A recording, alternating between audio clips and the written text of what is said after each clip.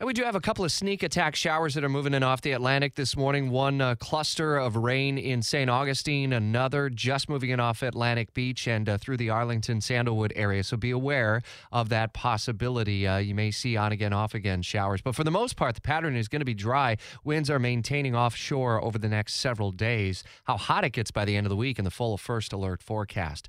Some mornings I wake up and I see the news and I'm like, okay, that I saw that one coming. I don't know if I saw this one coming necessarily, though there had been some reporting in recent days about emails and some language that John Gruden had used. Now he resigns as coach of the Las Vegas Raiders after emails that he sent before being hired in 2018 that evidently contained racist, homophobic, and misogynistic comments. Brian Kilmeade's certainly going to be jumping on the story, given your passion for sports, for football, for the NFL, and now to see how swiftly that happened. I didn't see this one coming, did you?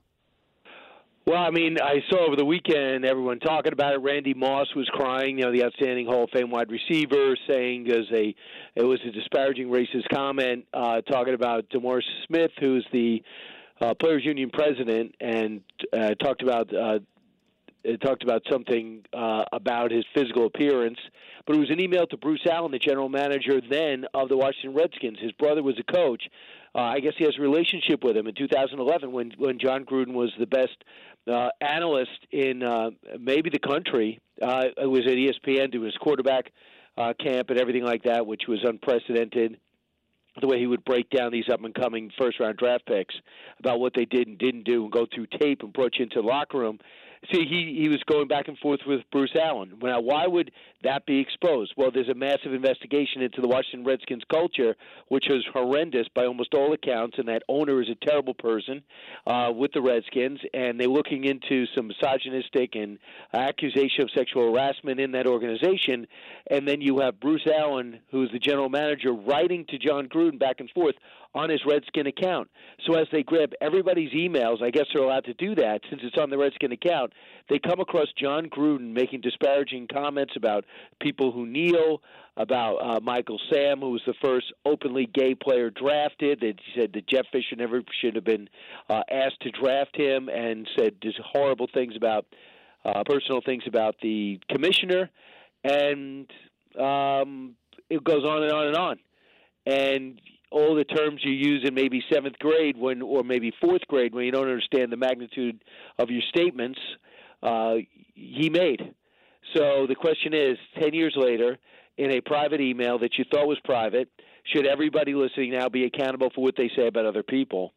And in this case, because it was an investigation done by the NFL, the answer is yes. When it became public, he said, well, the comments about DeMaurice Smith, he could deal with. He said, I apologized to him. I called him.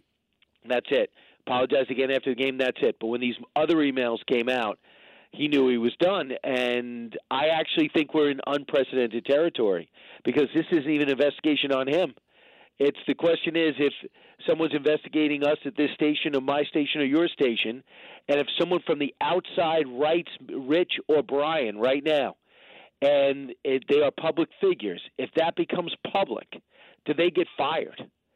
And the answer is, in this case, he resigned. Maybe he got some payout. He had $90 million or something like $80 million left on a 10-year contract. He's 4 years in.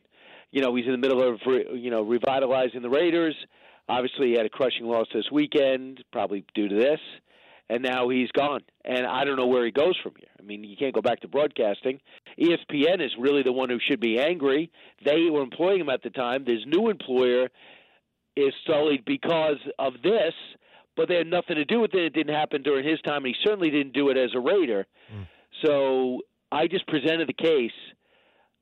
If I'm Mark Davis, do I ask for his resignation? I guess he had no choice. I think there was pressure from the league because Mark wanted to stand by him, obviously. His dad loved John Gruden, never wanted to see him go to the Tampa Bay Bucks. So this is... it's a self-inflicted wound from 10 years ago. So everyone right now, if you wrote something 10 years ago that is bad, delete it. If you wrote to somebody else, remember who you wrote it to. So first off, don't think it, don't write it, don't do it. And the second thing, if you did do it, know that the lesson is if you put it in writing, there's an excellent chance it's going to come back to bite you. It's a stunning story. And the owner, Mark Davis, who you referenced, Brian, said last week about the email that about Smith that it was disturbing and not what the Raiders stand for. All he said last night, when John Gruden had resigned, was that he accepted Gruden's resignation. It'd be an interesting day on talk radio for sure. That and many other stories we'll dive into starting at 9 this morning on the Brian Kilmeade Show, 9 till noon on 104.5 FM.